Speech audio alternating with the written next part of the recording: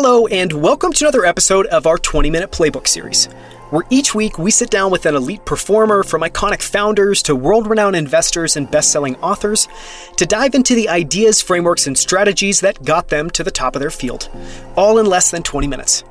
I'm Daniel Scrivener, and on the show today, I sit down with Andrew Jamison, co-founder and CEO of Extend, which is the world's first virtual card platform that works with every card issuer. Before co-founding Extend, Andrew worked as a vice president at American Express for over 12 years.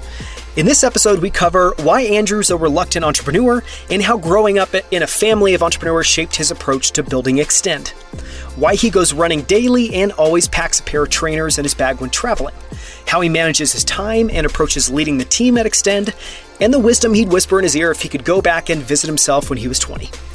You can find the notes and transcript for this episode at outlieracademy.com/103. You can find Extend on Twitter at PayWithExtend and online at paywithextend.com. With that, let's dive into Andrew Jamison's playbook. Andrew, thank you so much for joining me on 20-Minute Playbook. I'm really excited to have you back on. No, absolutely. Looking forward to this section. So I want to start with a story that you shared with me when we were doing our first prep call around the fact that you're a reluctant entrepreneur. And, you know, the fact that you spent a lot of time with a dad who was an entrepreneur growing up and how that maybe dissuaded you from doing it for a long period of time. Talk a little bit about that experience growing up and why you were a reluctant entrepreneur. Yeah, so it turns out all the things I wager against end up happening to me. I wagered that I would never move to the US. I'm in the US, have been for the last 16 years. And I wagered I would never be an entrepreneur for very, very different reasons. But yeah, no, I saw firsthand what it's like to be an entrepreneur. And this was in a different setting. It was shelving equipment. So we're in a warehouse, we're packing boxes and putting labels and counting screws. And when I tell this story, my sisters will be laughing, remembering this. And we did it with my aunt and uncle because he created the company with his brother. And I was like, that looks like an absolute nightmare. When I looked across the aisle at my other uncle, who was working in pharma and sort of ended up sort of working for Roche and doing really well. And I was like, I think I prefer his life, right? Where he's sort of flying business class and doing all these different things, you know, versus, and his kids didn't seem to be counting screws and shelves and labeling boxes. But I guess, look, it's super formative, right? You sort of lean in and you get cracking because you realize you're not getting out of there until you get it done. So it was kind of like, all right, let's do this. Roll up your sleeves. Let's go. And actually, out of it, obviously, you create a really strong family spirit because the fun afterwards, like he'd take us out for dinner and we'd have a massive, fun dinner and do all these different things. But again, completely different. But I was like, that doesn't seem like the journey, which is why I started my career in consulting and went to another big blue chip company called Amex. And I was like, yeah, this is more like what my uncle was doing. And lo and behold, I slipped down the slide and went down the entrepreneurial path eventually. Yeah, you did. And so I want to ask one more question, because obviously we just did an in-depth interview, a Founder Spotlight episode all around the company you're building now, which is called Extend, which does virtual, basically is a virtual card provider. It can layer on top of any physical card.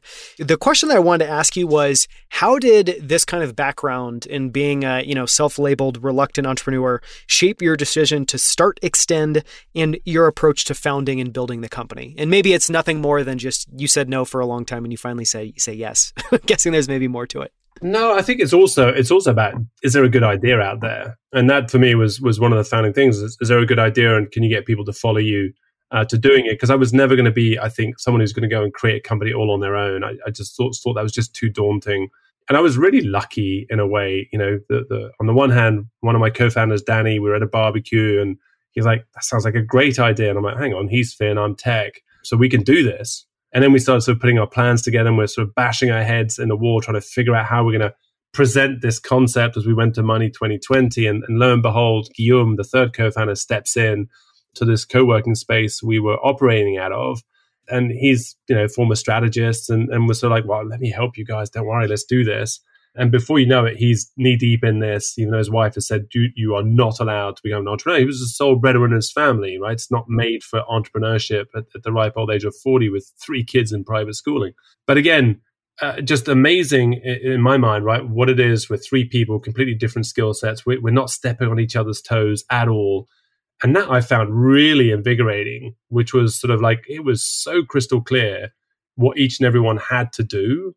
And we were just a really good, right, solid stool. My boss always said, you need to have a solid stool, right? The pillars of that have to have a strong foundation. And that's what we had, right? And then the platform became Extend. And that's really what's allowed us, I think, certainly to be successful, right, in the early days, right, before we started to hire the team. Yeah. It sounds like a lot of it's maybe just having a much higher bar for when you're willing to decide to jump in and actually become an entrepreneur. I want to switch tracks and talk about, focus, prioritization, time management. As a founder, there's always more to do than you have time in a day, which I'm sure you feel every day. How do you manage that? Do you have a system for it? And, can you talk, I guess, just at a super high level around how you emotionally, mentally keep yourself above the stress, if that's even possible? So for me, the stress part's actually strangely easy, and I've always relied on it throughout my life, which is to go running. So for me, that part of me as a consultant, I always pack trainers. When I travel with Amex, I always pack trainers. When I travel today, I'll always pack trainers, because I always felt that was the one thing that allowed me to sort of, truly release the tension. And you think about different things, and running in New York's great because you see so many different things. You run down the West Side Highway, you're like, holy smokes. And it distracts you pretty damn quickly. So it allows you to sort of to free that up. I think, again, going back to, I don't think me individually, I would have been a great entrepreneur. It's having a good team. Like Guillaume is so incredibly organized and so driven, right, to break things down into individual tasks. So I knew from an operations perspective, I wouldn't have to fail there, which is what I feel I would have done. So Danny's a little bit different because, I was in product. And so you would have thought, well, there's an overlap there. Surely, right, you're in product, he's in product. He just was so much more on the consumer side of product. I was a bit like, well, I can't even think that way. I'll just tell him how I think about business, but you tell me what the experience should be. So that was super easy as well.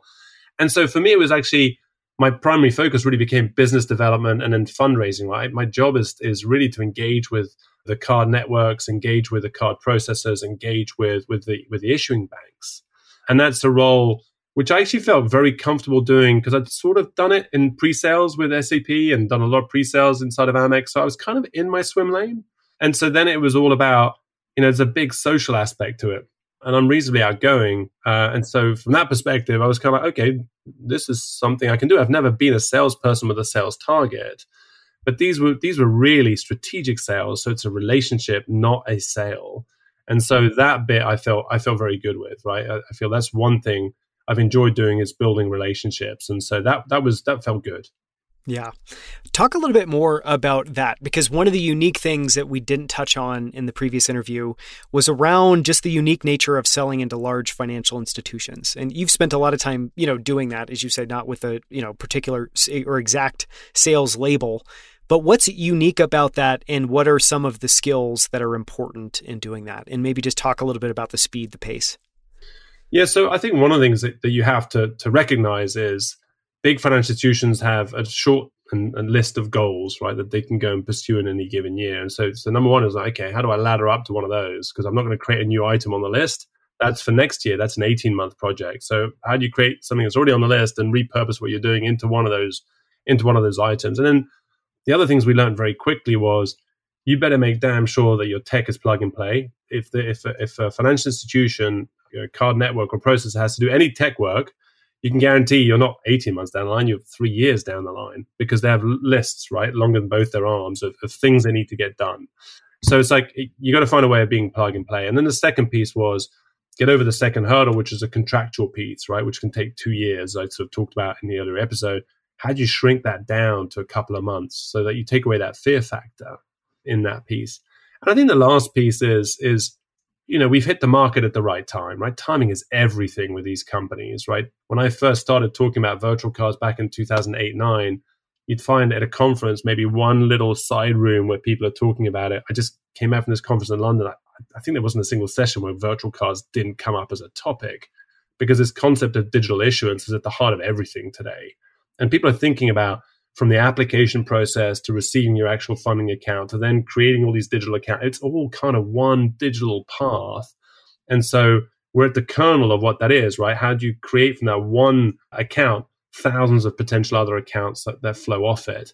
And so you got to be at the right time, right place. So there's an element of luck in there, and then judgment as to when you want to go and create that business. And all these things have got to come together, right? There's no one success factor there, but certainly engaging with the banks and knowing what their priorities was. I think probably the biggest scary part was that we'd initially thought this was really going to help with contractors and employees who didn't have cars. And then COVID hit. And you still sit there going, well, all the contractors got fired really quickly. No one's traveling. And you're sort of like, well, what the hell do we do now with this business? And that's just, again, where you start to very quickly understand what are the next set of problems that occurred. And what happened is the whole workforce got distributed instantly. And so you had an even greater need, as it turns out, not for travel, but for things like, subscriptions and for paying suppliers and for, people, embedding payments into other services that they were offering, and where they could do it centrally in the office. Now they can't. And so you had to reinvent yourself in the moment. And funny enough, we unearthed a much bigger opportunity than what the first one was. Tailspin has been a nightmare for decades. In fact, that was my first project with SAP, was help us understand how we can better manage one-time vendors in SAP. And here I am, 30 odd years later, and it's still pretty bad. And so virtual cards are a great tool to help in that journey. So it's almost full circle. First project, first startup, we're back to solving for these, one-time suppliers where you contract fairly infrequently with them. Yeah, like a lot in life, just complete full circle, complete round trip. As a reluctant founder, so you then start with two wonderful partners, Extend, with two co-founders. Were there any books that were instrumental for you guys? And this could be you individually, just, anything that had principles that really spoke to you that, you put to use building Extend, anything that you shared or asked employees in the company to read, anything that you and your co-founders read. Is there anything kind of in that regard? So I can hear my wife, figuratively laughing over my shoulder saying, what are you talking about? Andrew doesn't read.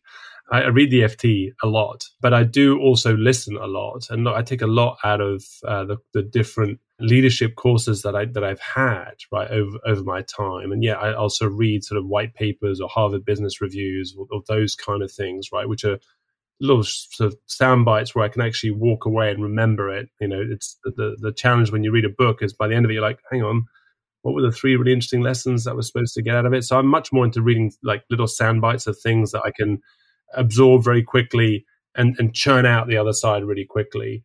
I have a stack of books that I've been meaning to read. I read a few books between, Amex and starting the company. And there are a few, and unfortunately, off the top of my head, I can't remember. There's a couple that I really liked and they've completely escaped me. If you think of them, email me and I will add them to the show notes. Brilliant. There you go. Because I think that's the thing. You need time.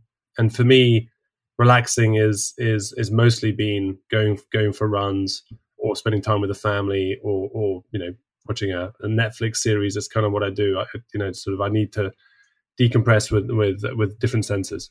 Yeah, no, I think that's really well said. And I love the way you describe white papers as, tiny, actionable, something you can churn and immediately put to use, because I relate with that a lot. And I think which is why I way too infrequently read fiction books, because I'm just like, what's the point? Even if I'm enjoying the story. Like, I'd love to sound much more intelligent, right? By claiming that, I'm really into reading like some philosophical books. Or just, at the end of the day. Just Financial Times and maybe a couple Harvard Business Reviews, and you're good to go. You're good to go. Are there any thinkers or founders or executives that you draw on for inspiration, or that you've drawn on for inspiration building Extend? Again, I take it from a lot of my own experience firsthand. I'd like, to some extent, you look at some of these founders and then you discover many years later that they're not really who you thought they were.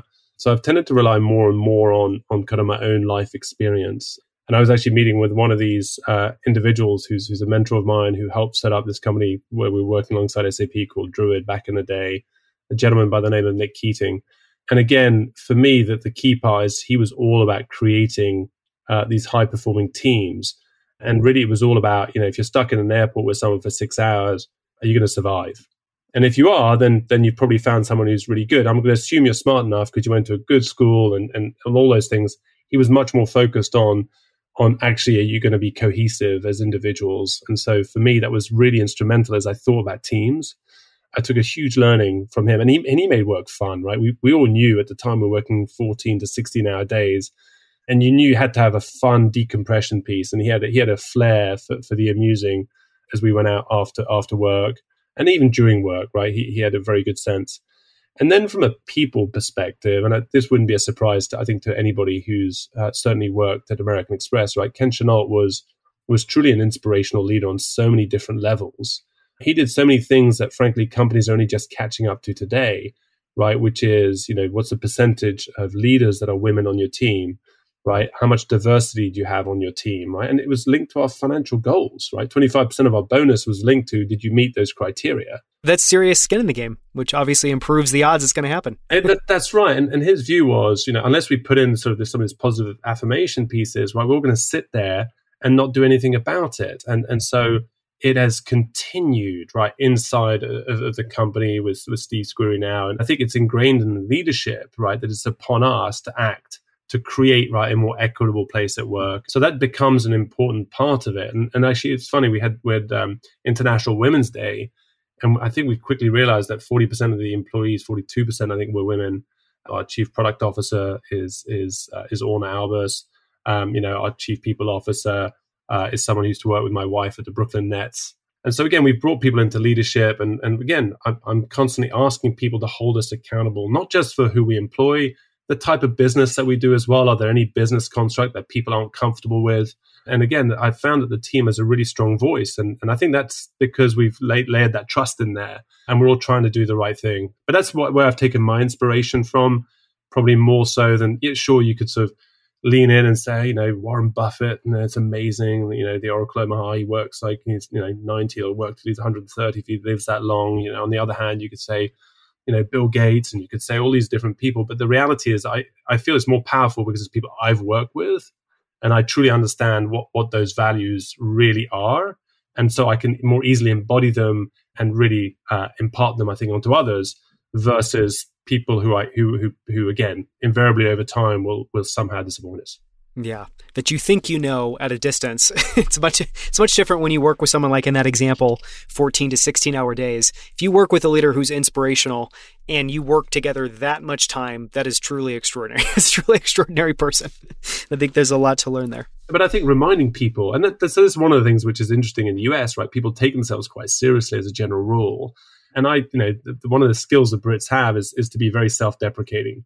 And sometimes that doesn't gel, right? Because people are like, are you serious? You're not serious. And I'm a bit like, no, the whole point is, guys, is we should be able to have fun, make fun of ourselves first, right? Which then gives us the ability to lean in and create a bit of a comic moment across the board, right? So that's one of those things which you want to impart on people is we work really hard, but we got to have fun at the same time. I mean, that's just the reality. Yeah. We're only here for, as many years as we're here. So let's not make them duller than they need to be. That's exactly right. I want to ask a question around success. And, you're someone who seems very principled in the way that you think. And, the typical way I would ask this question is much more kind of personally, like, how do you define success today? How has that definition changed over time? I'd be curious to hear your answer around Extend and what success looks like for Extend. I'm guessing that will change over time, but what are your thoughts building a company that you've obviously invested an enormous amount of your own life, your founders as well, your team as well, into? What does success look like, and how do you think about that and talk about that as a company? So for me, success is I really define it as standing a company up that stands on its own 2 feet, that's not reliant on venture funding, that's not reliant on external forces and factors, right? Is can you truly build a standalone business, right, in collaboration with partners, right? That to me is number one. Is that I define it as a huge success for the company as a whole. Then I think the success goes back to, again, the type of team and culture that you go and create inside of the company. And again, we're only on this earth for as long as we are. And so I'm keen to create the right culture, the right level of serious and comic mixes that come into there. But also, right, it's for me, success is really about how you're willing to take risks on people, how you're willing to empower people. Because I feel that in a lot of bigger companies, right, you run through a process. It's almost like, you've been here 2 years, you should be this. You've been here for 4 years, you should be that, right? And some people don't quite make it because they don't have the social piece or they don't have this and that. So it's quite liberating to be able to create a culture here where we get to choose, right, how we want to play that game. And hopefully, right, we right size things relative to what a small company looks like. But ultimately, like all of these companies, it's about the people. So if your success ain't about the people that are the motor behind the engine. I might be the voice piece that's out there. But ultimately, I think I'm judged on success is how does the team feel about the business? How does the team feel about the direction we're going in? And therefore, attrition and all those things to me matter a lot, because it really starts to sort of talk very openly as to the type of culture you've created as a company. And clearly, for me, that's the important part. Because, again, I think as you get older, financial matters matter less and less. Right. I think that's just I don't know, that's been my experience as I've spoken to a lot of my friends recently is, you're much more focused on your family. You're much more focused on making sure that those pieces of the pie and you're not chasing, keeping up with the Joneses of did you buy this or did you buy not. You're much less focused on consumerism. And so for me, that's the piece that gets me more and more excited. And don't get me wrong, right? I have financial needs. I want to make sure my kids are well taken care of. But the end game for me is not any sort of massive financial outcome in this, right? It's about creating a company that creates the right level of returns and empowers people to go on to do great things. Feels like a lot of it's around what's truly durable as opposed to what, I think with money, you can come up with a nice bank account. But I don't think at a certain point, just working towards more and more and more makes no sense. And I think, it sounds like your focus, what you're focused on in your team is much more of the durable things that are truly built to last, which is, do we enjoy working together? Are we having an impact on the world? Well, I think the other thing is like the thing is I also have my career, in my own hands. That's another big important thing. I reached 50, and so in larger companies you start to feel like maybe you won't get to control your destiny. So I feel there's an element there that's quite satisfying too. Is like hopefully you get to a place where you get to choose the path and direction you want to take, and where you get to step off the gas and do all these different things. So there's definitely a selfish bit in there as well. No. But it's a selfish bit. But I think to say it another way, it's like you're finally handed the pen to your story, and it's like, here you go, your turn to figure out what to write and what to write next. Yep, no, that's very true. Thank you so much for joining me on 20 Minute Playbook. It's been a joy to have you on, Andrew. I really appreciate it. No, cheers, Daniel. Thank you so much for listening. You can find links to everything we discussed, as well as the notes and transcript for this episode at outlieracademy.com/103. For more from Andrew, listen to episode 100, where he joins me on our Founder Spotlight series to go deep on Extend, the world's first virtual card platform that works with every single card issuer. In that episode, we explore why tokenizing a physical card into many different virtual cards for specific people on your team or departments at your company unlocks a lot, including a much better understanding of who spent what, which makes accounting and running a business so much easier. You can now also find us on YouTube at youtube.com/Outlier Academy. On our channel, you'll find all of our full-length interviews, including the video version, as well as our favorite short clips from every episode, including this one. Thank you so much for listening. We'll see you right here next week on Outlier Academy.